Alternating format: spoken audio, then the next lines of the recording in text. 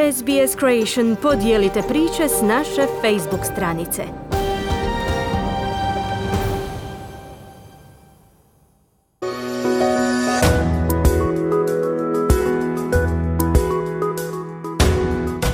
This is Easy Croatian, a weekly podcast brought to you by SBS Croatian and the Croatian Studies Centre at Macquarie University. Easy Croatian is intended for those learning or wanting to brush up on their Croatian. News is written in simpler and shorter sentences and read at a slower pace. Before we move on to the feature, you will hear some of the more complex vocabulary and expressions, followed by their English translations. The transcript, as well as a short quiz, can be found on the SBS Croatian website.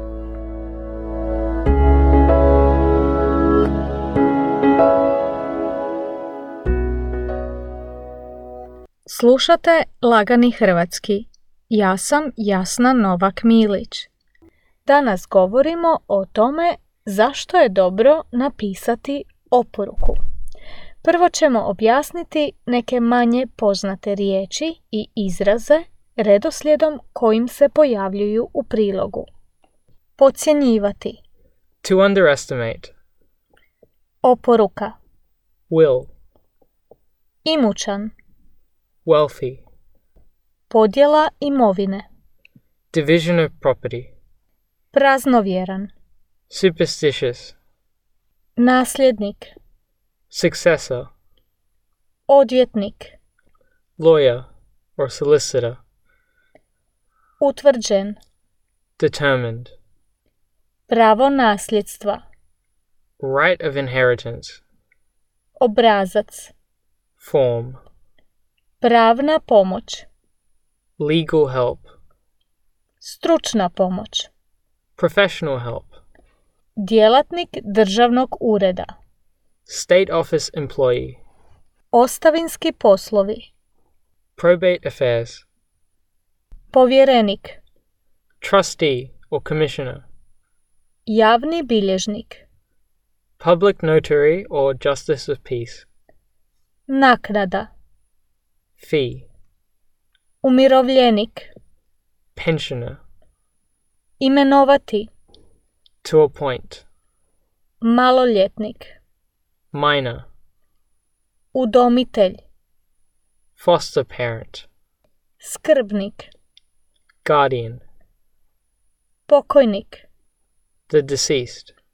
Spriječavati sukobe. Prevent conflicts. A sada poslušajte prilog. Australci često podcjenjuju važnost oporuke. Prema istraživanju iz 2015. godine, samo stariji i mučniji Australci imaju oporuku.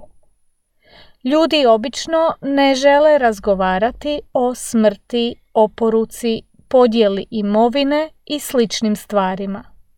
Mnogi misle da im oporuka ne treba.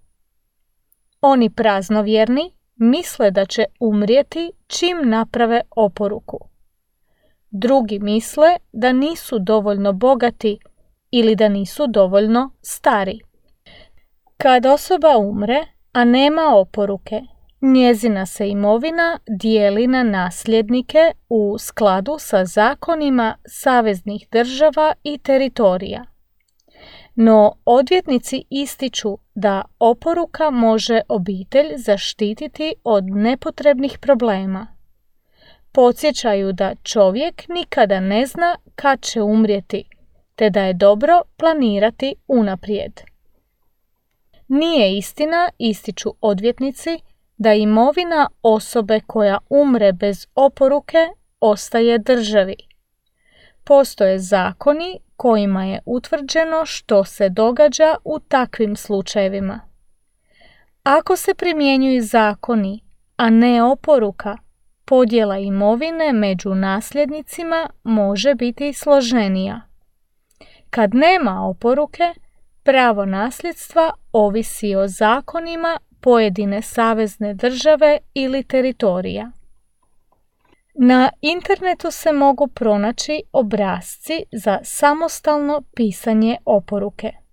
No odvjetnici savjetuju da potražite pravnu pomoć.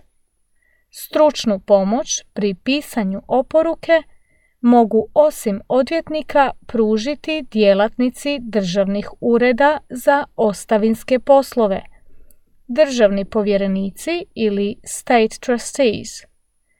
Pomoći mogu i javni povjerenici, public trustees, koji imaju sličnu ulogu kao u Hrvatskoj javni bilježnici. Svi oni naplaćuju svoje usluge, ali su naknade zakonski regulirane.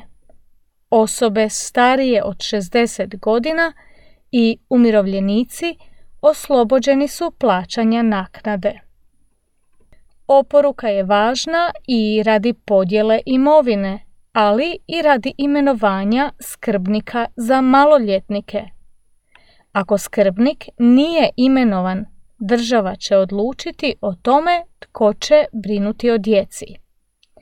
To mogu biti rođaci, ali i udomitelji ili skrbnici.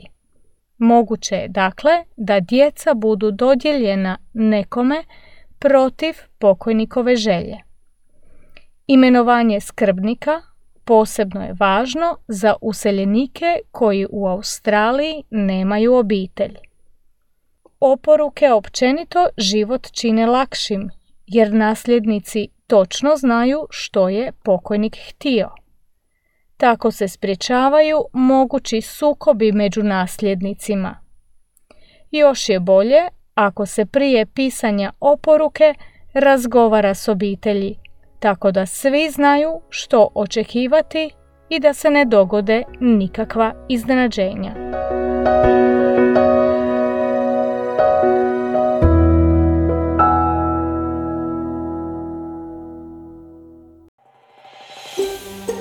Želite čuti još ovakvih tema? Slušajte nas na Apple Podcast, Google Podcast, Spotify ili gdje god vi nalazite podcaste.